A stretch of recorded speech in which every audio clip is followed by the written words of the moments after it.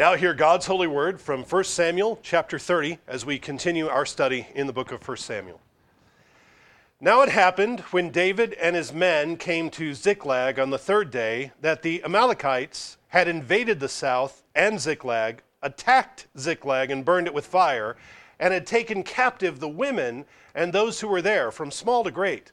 They did not kill anyone, but carried them away and went their way. So David and his men came to the city, and there it was, burned with fire, and their wives, their sons, and their daughters had been taken captive. Then David and the people who were with him lifted up their voices and wept until they had no more power to weep. And David's two wives, Ahinoam the Jezreelitess and Abigail, the widow of Nabal the Carmelite, had been taken captive. Now David was greatly distressed, for the people spoke of stoning him, because the soul of all the people was grieved, every man for his sons and daughters. But David strengthened himself in Yahweh his God. Thus far the reading of God's word. Let's give thanks together. Father, today we come to you and we humble ourselves before your word, and we ask you to speak by your Holy Spirit to each of our hearts, to strengthen us, to encourage us, to challenge us, and to conform us to the image of your Son. And we know that you will do this because you are so faithful to feed us and to give us what we need.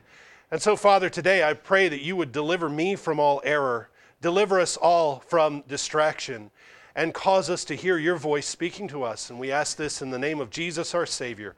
Amen. Amen. Well, if it ain't one thing, it's another. Have you ever said that?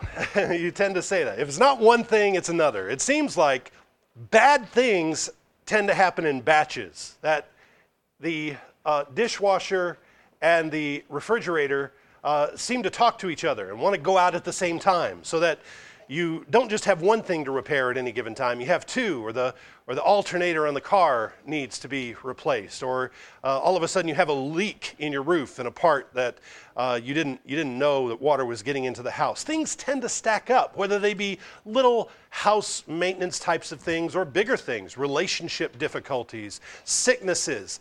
Things tend to come in bunches, in waves. We get these pretty good periods of peace, but when we start to have trouble, it seems like they stack up. It's one right after another.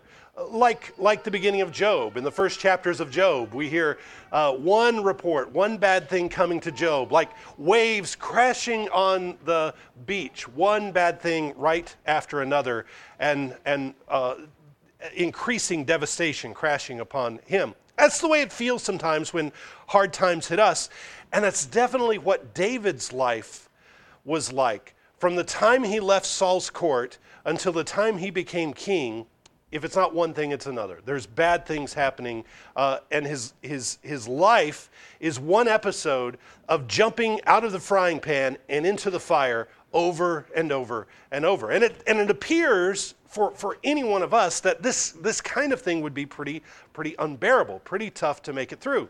In fact, the last thing we read 2 weeks ago when we were in 1 Samuel, we read about this incredible, amazing deliverance that God worked out for David. Remember, David has been exiled from the land of Israel. His conflict with Saul has gotten so great, and Saul has sought his life so many times that David is actually safer living among the Philistines than he is living among God's people. And while he's among the Philistines, he becomes this incredible war hero. The Philistines think that he's attacking his own people of Judah. But actually what he's doing is he's running raids throughout the land of Judah, throughout the territory of Judah, but he's actually attacking Amalekites. He's attacking Canaanites who shouldn't be there to begin with, and he's taking the plunder, he's taking the spoils of those victories, and he's sharing them with the Philistines. Well, when it comes time for the Philistines to muster their courage and to now launch another attack on Israel, launch another attack on Saul, the king of Philistia think, well, David certainly is going to join us. And of course, the other Philistine princes say, no, he's not joining us. We're not going to go take an Israelite war hero with us to go attack Israel. That would be disaster. And of course, David is thinking, I don't want to go, but I also don't want to blow my cover. So he's in a tough spot. And that's when they work it out. The king of Philistia sends David home. Well, it's about a 3-day journey home to Ziklag, to the city that the king of Philistia gave him. And when they get back home, they find out that the city of Ziklag has been burned and plundered, and there is nobody there. You see, David and his people have just escaped from having to go to war against their own people. They have this brief moment where it appears that everything is working out, everything's going to be okay, and then they get back home and they're kicked in the gut again.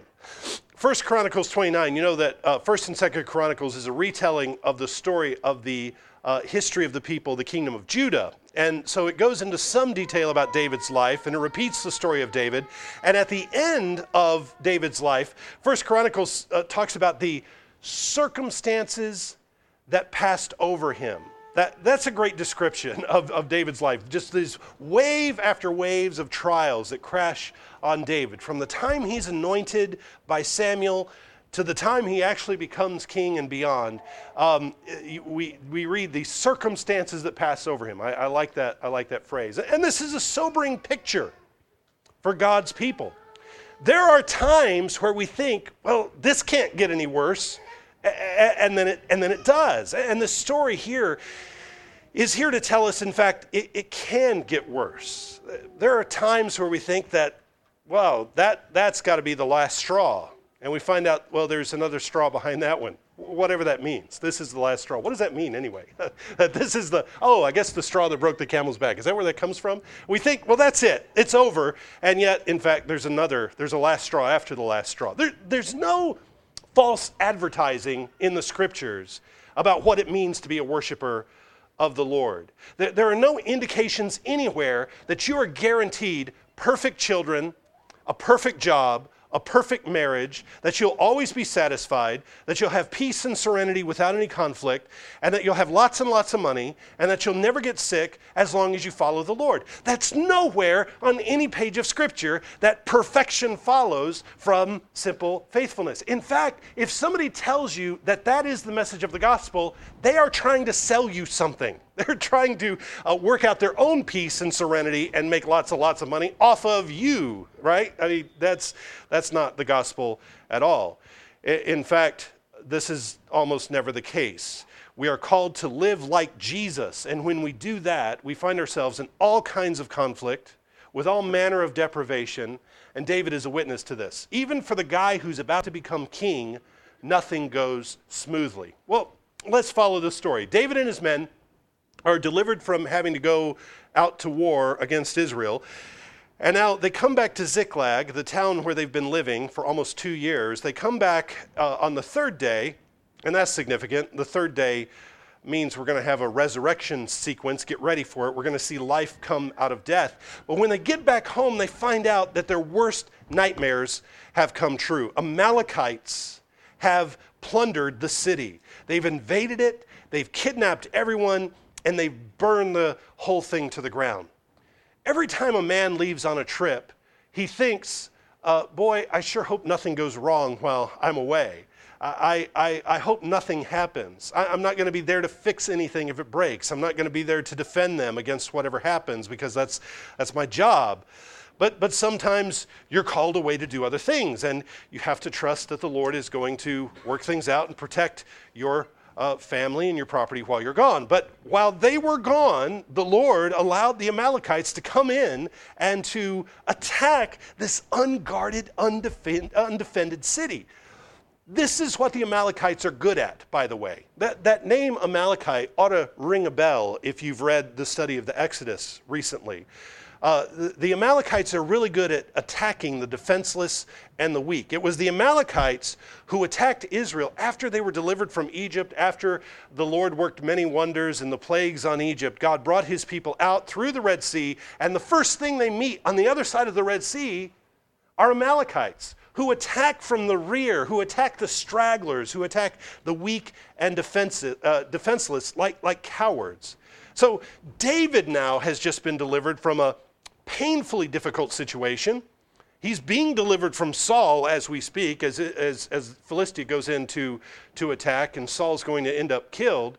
David has gone through this great exodus, and while he's been rescued, his the women and children under his care have been attacked by Amalekites. What are we being told here? Israel was rescued from Egypt and then get attacked by Amalekites. David is delivered and then he gets attacked by these cowardly Amalekites. It may be this lesson that when God works out some wonderfully providential deliverance on our behalf, get ready for Amalekites. Get ready for something else. Get ready for the cockroaches and the scavengers to come skittering out of hiding to try to harass and plunder and destroy. And I almost always tell this to people when they commit to a new plan, a new phase of faithfulness for their family or their marriage. I'll say, okay, that's great. I really appreciate you making this commitment. I want you to know something, though. Something will come out of nowhere to completely destroy your resolve and will completely mess things up. I guarantee it. Just as soon as you say, here's what we're going to do, you're going to be challenged. Something bad is going to happen anytime you get a good start. And you're going to have to overcome that as well. And you're going to have to resist temptation. And you're going to have to be faithful through this difficult spot. Well, this is what happens to David and his men. These sniveling, cowardly Amalekites, they come into a defenseless city. The raiders didn't have to do a whole lot to overtake Ziklag. And because no one puts up a fight, evidently they take everyone alive. Living women and children, captives, are useful. They could be sold to merchants as slaves. They could be sold as wives. And then these women and children would spend the rest of their lives in bondage or misery. So David and his men don't take this very, very lightly. I mean, this is pretty devastating. Try to put yourself in their position. They weep, the Bible says, they weep until they have no more power to weep. You have, in your life, you have wept until you have dry heaved in weeping, right? You have wept until there's nothing else to pour out of you, until your head and your heart are absolutely empty, and all you can do is moan. And that is the point these men are in. And we read in verse 5, this might sound redundant, but the Bible repeats this. David's 2 wives were taken. And we already read that the women were taken, but the emphasis here on David's family reminds us, no, I want you to be sure you understand that the bride is being attacked by the serpent. See, the serpent, from the garden forward, the serpent has his target set on the bride, and he attacks her, and he attacks her seed. But he doesn't want to kill her necessarily. He wants to shame her. He wants to oppress her. He wants to corrupt her children. He wants to steal and corrupt the seed and use the bride to produce more ungodly seed. Remember back in Abraham's day when Abimelech kidnapped Sarah? He doesn't kill Sarah, right? He wants Sarah so that he can raise up more ungodly seed with her. And the very same thing happens to Isaac and Rebekah. The Philistine captures Rebekah. He doesn't kill her. He wants to raise up his own ungodly children with her. The same thing happens in Egypt. Pharaoh wants to destroy all the Hebrew boys, but he leaves the girls alive and he leaves the women alive because he wants to use them to raise up his own ungodly seed. Don't be naive. The serpent's MO has not changed at all. Since the garden, throughout the entire history of the world, the serpent still wants to attack the bride, and he still wants to corrupt the seed. He wants your children because he thinks he can do a better job raising them than you can. In fact, he's pretty sure of that. He's certain that he can do a better job raising them than you, and so he wants them. He wants them to fit his agenda and his course of discipline. And again, Satan, like these Amalekites, he's such a sniveling coward. Satan attacks the weak and he attacks the defenseless. He wants to corrupt our children so that he can steal our future. If you corrupt the children, you've lost, you've stolen the future. So what we need is a faithful Adam. We need the man who won't allow the serpent to run rampant in the garden. We need an Adam who will go out and conquer and protect the bride and protect the seed, and we get that in David. The bride must be protected because she's going to give birth to the one who will bring redemption and crush the serpent's head. David doesn't know this yet, but the promised seed is going to come from him. The Lord Jesus is going to come from his family. And so attacking David's bride was Satan's attempt to destroy the seed and prevent the seed from coming. So the fact that David now is going to go after the ones who attack the bride and who corrupt the seed, that proves to us that David is a faithful Adam. David is a faithful Adam who rescues the bride. He's going to be the faithful husband king to Israel who will protect her from the serpent and crush the serpent's head. But before they can get started, and before they can get after these attackers, David has to deal yet again with internal conflict in his own army. These last several chapters, we've seen this band of men trying to tempt David into doing something foolish. They've tried to tempt him to stupidity. And you know, these men that he's got around him, they only have one thing in common, really. They all hate Saul. That's the reason they're with David. It's not that they're loyal to David or they love David. Certainly some of them do, but not all of them do. The only thing they have in common is that they're all on the outs with Saul. And so now they've thrown in their lot with David, and David has put them in this position after having an opportunity to kill Saul twice, and now a third opportunity to go with the Philistines and go fight against Saul.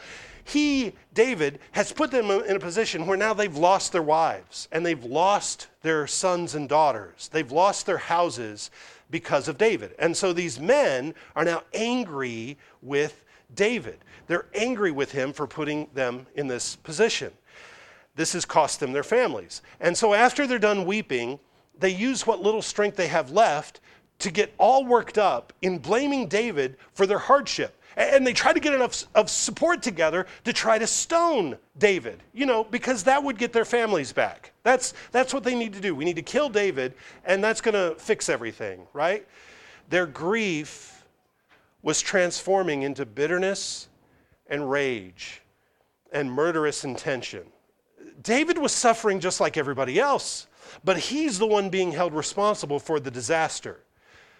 So David, we read, strengthened himself in Yahweh his God. While he's surrounded by these dogs who want to take his life, David strengthens himself in Yahweh his God. What does that mean, strengthen himself in God? Does it mean talk yourself up? Does it mean look yourself in the mirror and say, oh, you've got this. Everything's going to work out fine. You go tell them what's up.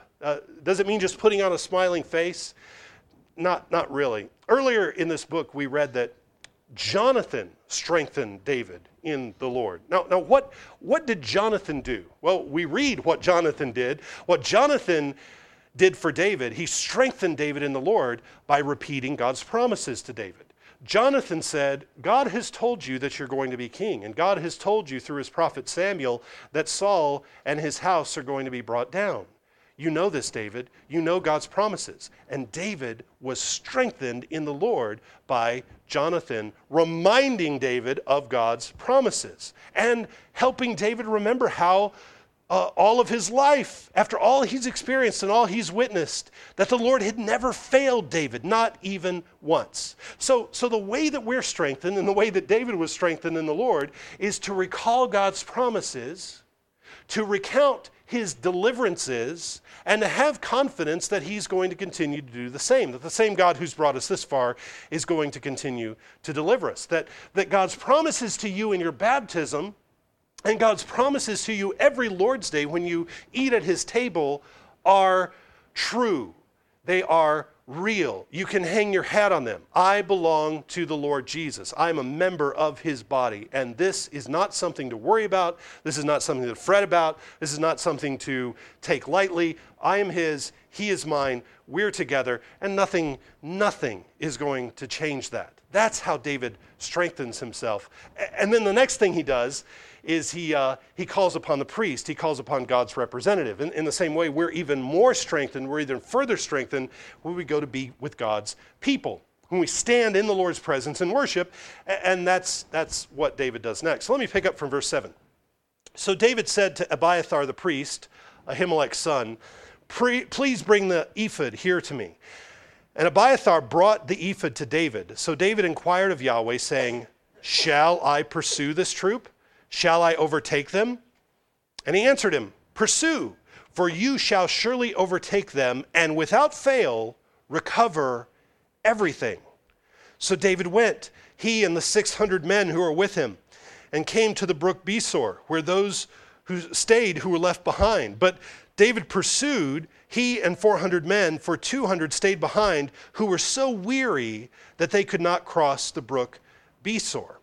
Then they found an Egyptian in the field and brought him to David, and they gave him bread, and he ate, and they let him drink water, and they gave him a piece of cake of figs and 2 clusters of raisins. So when he had eaten, his strength came back to him, for he had eaten no bread nor drunk water for 3 days and 3 nights. Then David said to him, to whom do you belong, and where are you from? And he said, I'm a young man from Egypt, servant of an Amalekite, and my master left me behind because 3 days ago I fell sick. We made an invasion of the southern area of the Kerethites in the territory which belongs to Judah, and of the southern area of Caleb, and we burned Ziklag with fire. And David said to him, can you take me down to this troop? So he said, swear to me by God that you will neither kill me nor deliver me into the hand of my master, and I will take you down to this troop. Let's kind of take those things in order. David calls for the priest. He says, bring the ephod, help me to understand and discern what the will of the Lord is, considering this situation. Should I pursue these invaders? And if I do, will I overtake them? Contrast this with what we've recently seen contrast this with what we've seen Saul do when he had a question. Remember, Saul was threatened by the Philistines, and he'd given up on any revelation coming from the Lord. And he ignored the Lord's words on several occasions. He ignored God's prophet and priest Samuel. Saul has ignored God's word. And so now when Saul has a question, where does he go? Well, he went to a witch. Remember that? Well, here David is threatened, and he goes to the Lord, and the Lord gives direction. David is about to be successful in his efforts while Saul is going to die, as Samuel said would happen. The Lord gives David encouragement because David asked the Lord for direction. And the Lord's answer to David is, you go pursue them. You see, we still don't know who did it at this point. Now, we, as standing outside the text, the narrator has already told us it was the Amalekites, but David doesn't know this yet. And the Lord also said he will surely recover everything that was lost. You're going to get everything back. So David is in a situation now where it seems like the bottom has fallen out. But I remember the Lord's promises. I remember all the ways that the Lord's delivered me. I strengthen myself in the Lord. I seek the Lord's presence by standing before his priest and asking for him to give me direction. And there David finds encouragement and hope. And suddenly everything looks so much brighter and better. Everything is going to be okay in this situation, and we're going to get everybody back. This means, our families are safe. Our children are safe. Everything is going to work out. No one has been harmed yet. But we better get busy and go get after them. So David takes his 600 men, and he gets as far as the brook Besor. Now, this text has a lot of geographical markings in it, and if we were familiar with the land, we would know where the brook Besor is, but just trust, they get to a certain point, and there at the brook, there are men who can't go any farther. There are men who are so worn out, they cannot even cross the brook. Now, David, he doesn't beat them. He doesn't guilt them into going any further. He doesn't insult them into submission and tell them to come on. They've just marched for 3 days. They've just marched for 60 miles over 3 days. They have gotten back home. They found their houses burned. They found their wives and children gone. They have cried themselves to exhaustion. And now they march to this brook outside of Ziklag, and they're out of gas. They can't go on. They cannot put one foot in front of another. And when David sees that his men are exhausted, he doesn't push them. He says, well, okay, here's what we're going to do. We're going to leave everything heavy, every big piece of equipment. We're going to leave all the heavy stuff back here, and you guys guard this. Can you do that for me? You guard the heavy equipment, and the rest of us who are going to go on, we're going to go on. Again, in every one of these things, Contrast what Saul has done with God's people to the way that David is leading God's people. Saul, remember when he imposed a fast on his fighting men? It was so ridiculous. His men were fighting, and he said nobody shall put anything into his mouth until the sun goes down. And Saul forced the army of God to fight despite exhaustion and hunger, and even threatened to kill Jonathan when Jonathan hadn't even heard the command, when Jonathan touched some honey to his lips and felt refreshed. That was Saul. David is acting like a faithful, compassionate king. David is kind as king because he knows the heart of the shepherd who is his Lord, and he's imitating his shepherd in these opportunities to love the people God has given him. David is kind, and we're going to see it over and over in the rest of this text. When David's men find this Egyptian, this slave out in the open country, we'll see him exercise kindness again. God providentially put this slave right in the right place at the right time for David and his men to find him. Before they met this slave, they didn't know who they were pursuing. They didn't know where to find him. They didn't know where they were headed. But once more, the compassionate King David takes this Egyptian slave. He feeds him. What does he feed him? Well, he gives him bread and water. He gives him figs and raisins. So he shows mercy to this Egyptian. He gives him the things that God provided Israel in the wilderness, which was bread and water. He also gives him things that God provided in the land of promise, the fruits of the good land, the figs and the raisins. And after the Egyptian is strengthened with food, and only after he's strengthened with food, the Egyptian can talk and tell them what happened. They find out that he was a slave of an Amalekite, but that he was left for dead because he was sick. Stellar character there of that Amalekite, right? He's dying, he's sick. I'm just going to leave him out here to pass away by himself. So David comes and he strengthens the man, and he says, can you lead us to this troop? And the slave responds, if you promise to spare my life. And David's got to be thinking, what do you mean if I promise to spare your life? You think I'm going to get there and kill you? That just shows the kind of treatment that this Egyptian is used to. It shows how he's used to being treated and how he's used to being dealt with.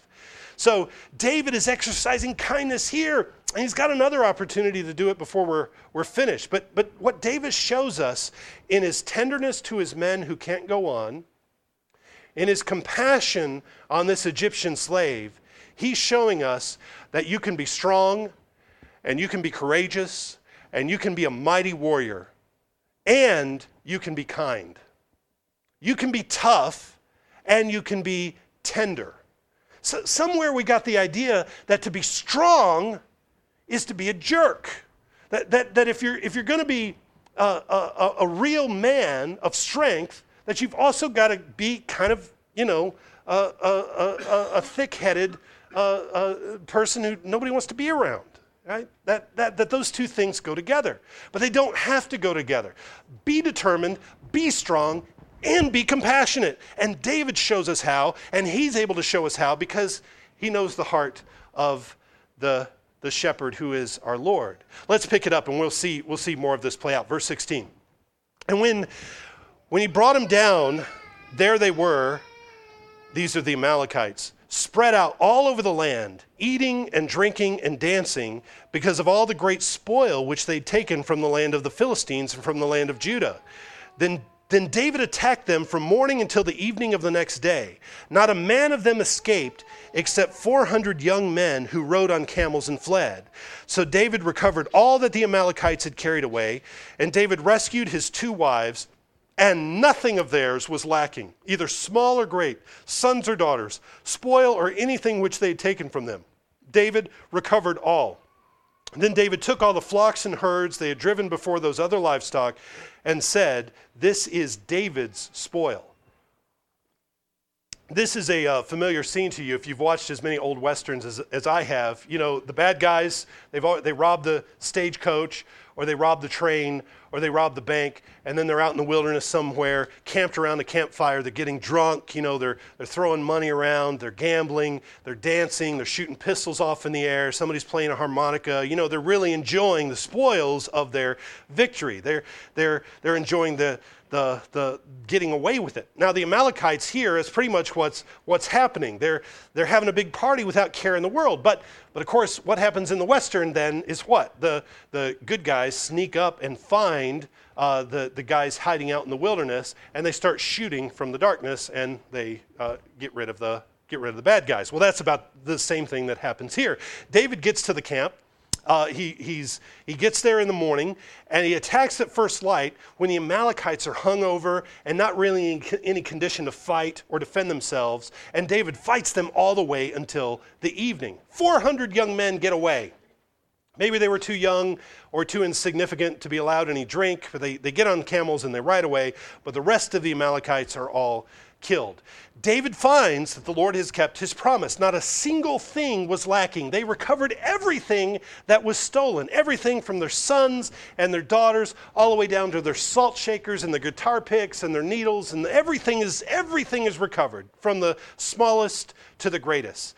They also recover the other spoils that the Amalekites had taken from their other raids and the whole time that they had been raiding around Egypt. And now David and his men come away with more things than what they lost. They come away with much more than was stolen from them. Now, all that is the action in this chapter, and the rest of this chapter is concerned with how David divides the spoil. I want to read that, and then we'll reflect on the whole thing. Verse 21. So David came to the 200 men who had been so weary that they could not follow David, whom they had also made to stay at the brook Besor. So they went out to meet David and to meet the people who were with him. And when David came near the people, he greeted them. Then all the wicked and worthless men of those who went with David answered and said, "Because they did not go with us, we will not give them any of the spoil that we have recovered, except for every man's wife and children, that they may lead them away and depart." But David said, "My brethren, you shall not do so with what Yahweh has given us, who has preserved us and delivered into our hand the troop that came against us. For who will heed you in this matter? But as his part is who goes down to the battle, so shall his part be who stays by the supplies. They shall share alike." So it was from that day forward, he made it a statute and an ordinance for Israel to this day. Now when David came to Ziklag, he sent some of the spoil to the elders of Judah, to his friends, saying, "Here is a present for you from the spoil of the enemies of Yahweh. To those who are in Bethel, those who are in Ramoth of the south, those who are in Jatir, those who are in Eror, those who are in Siphmoth, those who are in Eshtemoa, those who are in Rachel, and those who are in the cities of the Jerahmeelites, those who are in the cities of the Kenites, those who are in Hormah, those who are in Korashan, those who are in Atek, those who are in Hebron, and to all the places where David himself and his men were accustomed to rove." There's some background here. In Numbers 31, after Israel had warred with the Midianites and they came out of it with a great bounty of treasure, it was established that both the men who fought and the people who stayed back for whatever reason, both of them had a share of the treasure. Not just the people who fought. The people who fought had a greater share of it. They all, though, had to divide up the spoils. They all had to pay a tithe on it. David knows the law. David is not a man who makes up his own laws, but he's in submission to the lawgiver, and he establishes right away that everyone is going to get a share of this treasure that they've recovered, even the 200 men who stayed back by the brook, who couldn't take another step. But here's the wrinkle. David says, "I'm going to treat the men who came as far as the brook, I'm going to treat them like the men who were on the battlefield. I'm going to treat them just as I did the men who came all the way." He's making an application of the law here. He's like a wise king in doing this, and he's setting up a statute that the Bible says was a statute and ordinance all the way through Israel's history, at least up until the Babylonian captivity. David does more than what he has to here. Of course, this doesn't make everybody happy. The worthless men who have been running with him complain about this and say, "This is not fair. They stayed back by the brook. They shouldn't get what we got. They shouldn't get anything. As a matter of fact, we should just give them their wives and their children, and they should get on down the road. I'm not sure we ever want to see them again." That's what they say. They're not compassionate shepherds the way that David is. They just want to know they just want to do what they think is right. They don't even know the Bible. They're not even following the basic limits of what God set forward in Numbers.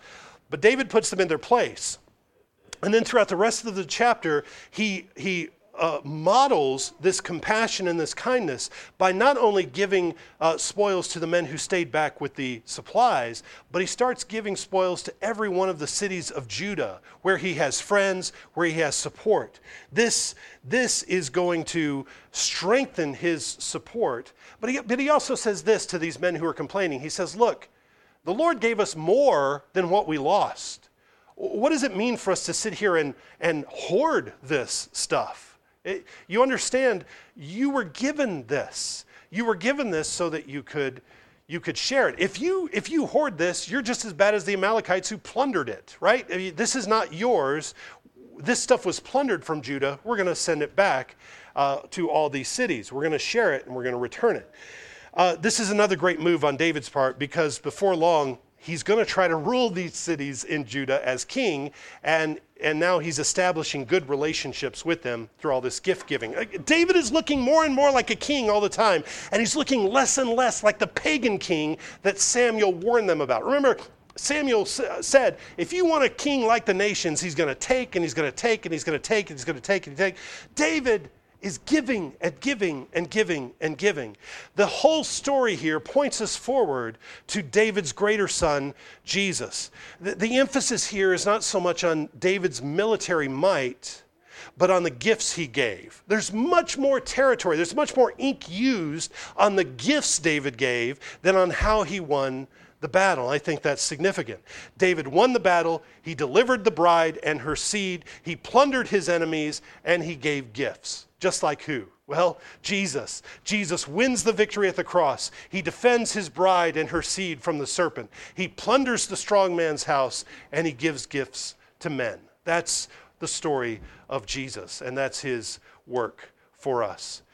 What's more, the other thing we see here is that the hero of the bride and the seed, the savior of the bride and the seed, is kind to the bride and the seed. This story is dripping with the kindness and compassion of David. His compassion on the grieving men who just lost their families, who want to take their anger out on him, but they're resisted by the Holy Spirit. His compassion upon the exhausted, heartsick men who just can't take another step. His tender kindness to the starving slave. His kindness to share the spoils even with those who weren't even on the battlefield.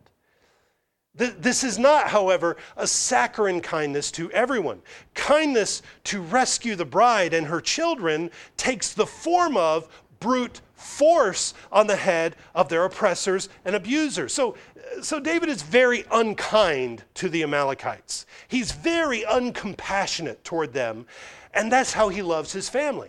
He loves his family. He loves the bride and her seed by crushing the head of the serpent, by being unkind to the serpent. And this is what allows him to be kind to his brothers in Judah. By allowing them to share in the spoils of his victory, he's able to do this because he's very unloving. He's very unkind in the same way to the serpent. This sort of kindness shows us that what it means to be tough and what it means to be tender at the same time. And this is something we need to learn, and it's a skill for us to pursue. It's absolutely necessary. This artistry of kindness that David shows us is absolutely necessary if we're to be the husbands and fathers, men, if we're to be the husbands and fathers, the protectors of the bride and her seed that God calls us to be. This kind of kindness, in fact, is the most instructive, long-lasting investment that you can make in your marriage and in your children and in all your relationships.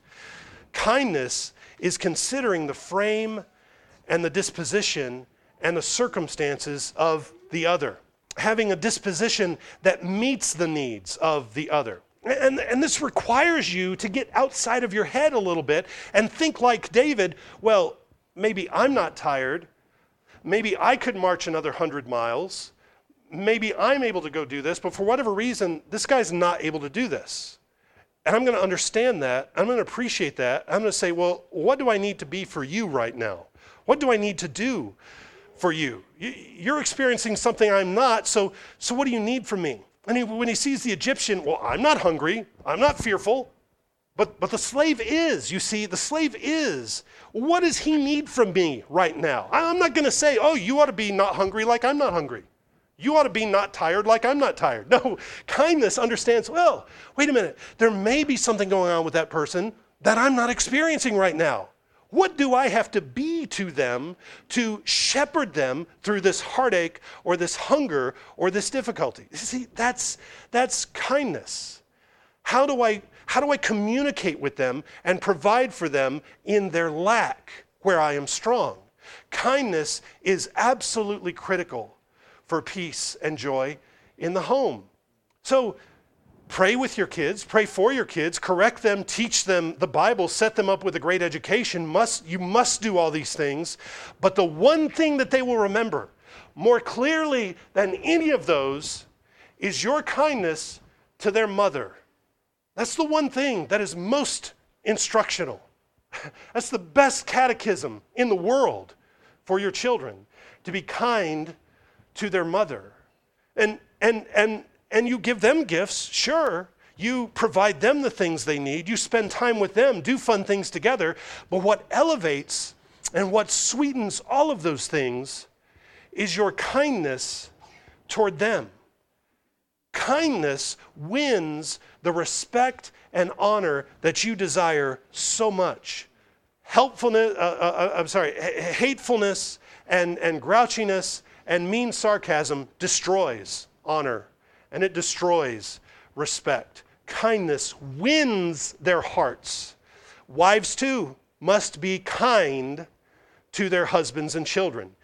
Ladies, you must not allow your frustrations, your anxieties, your stresses, which are all real and which are all valid, you must not allow them to cause you to set aside and forget kindness. Ladies, kindness makes you heard. Kindness makes your husband and your children your champions. It makes them want to defend you and march to the end of the earth to please you. They will lay down their lives for you if you are kind. But if they feel like they can't do anything right, and all they ever feel is your wrath, and they rarely receive kindness, you are training them to marginalize you. You are training them to ignore you. Kindness is what David demonstrates, which wins the heart of the people. Kindness loves and pours out the gifts that God gave him onto the people that he is called to serve as king. This is how David is a good shepherd. He is kind and he is compassionate. There's so much more to say about kindness toward each other. I'm just going to have the Apostle Paul say the last word from Ephesians. Paul writes this. He says, "Let all bitterness, wrath, anger, clamor, and evil speaking be put away from you with all malice, and be kind to one another, tender-hearted, forgiving one another, even as God in Christ has forgiven you." Let's pray. Father, we thank you for the faithful shepherd King David, and we thank you for all the ways he shows us your love and your kindness and your compassion upon us. Father, there's something in us that keeps us from pouring out the same kindness and compassion on those around us. Break whatever dam is in us that hoards this kindness and compassion that we have received. Break it so that it can flow out to our wives, to our husbands, to our children, to our brothers and sisters, to our streets and neighborhoods. Father, may we be like David, kind and compassionate, princes and princesses under King Jesus. We pray this in Jesus' name. Amen.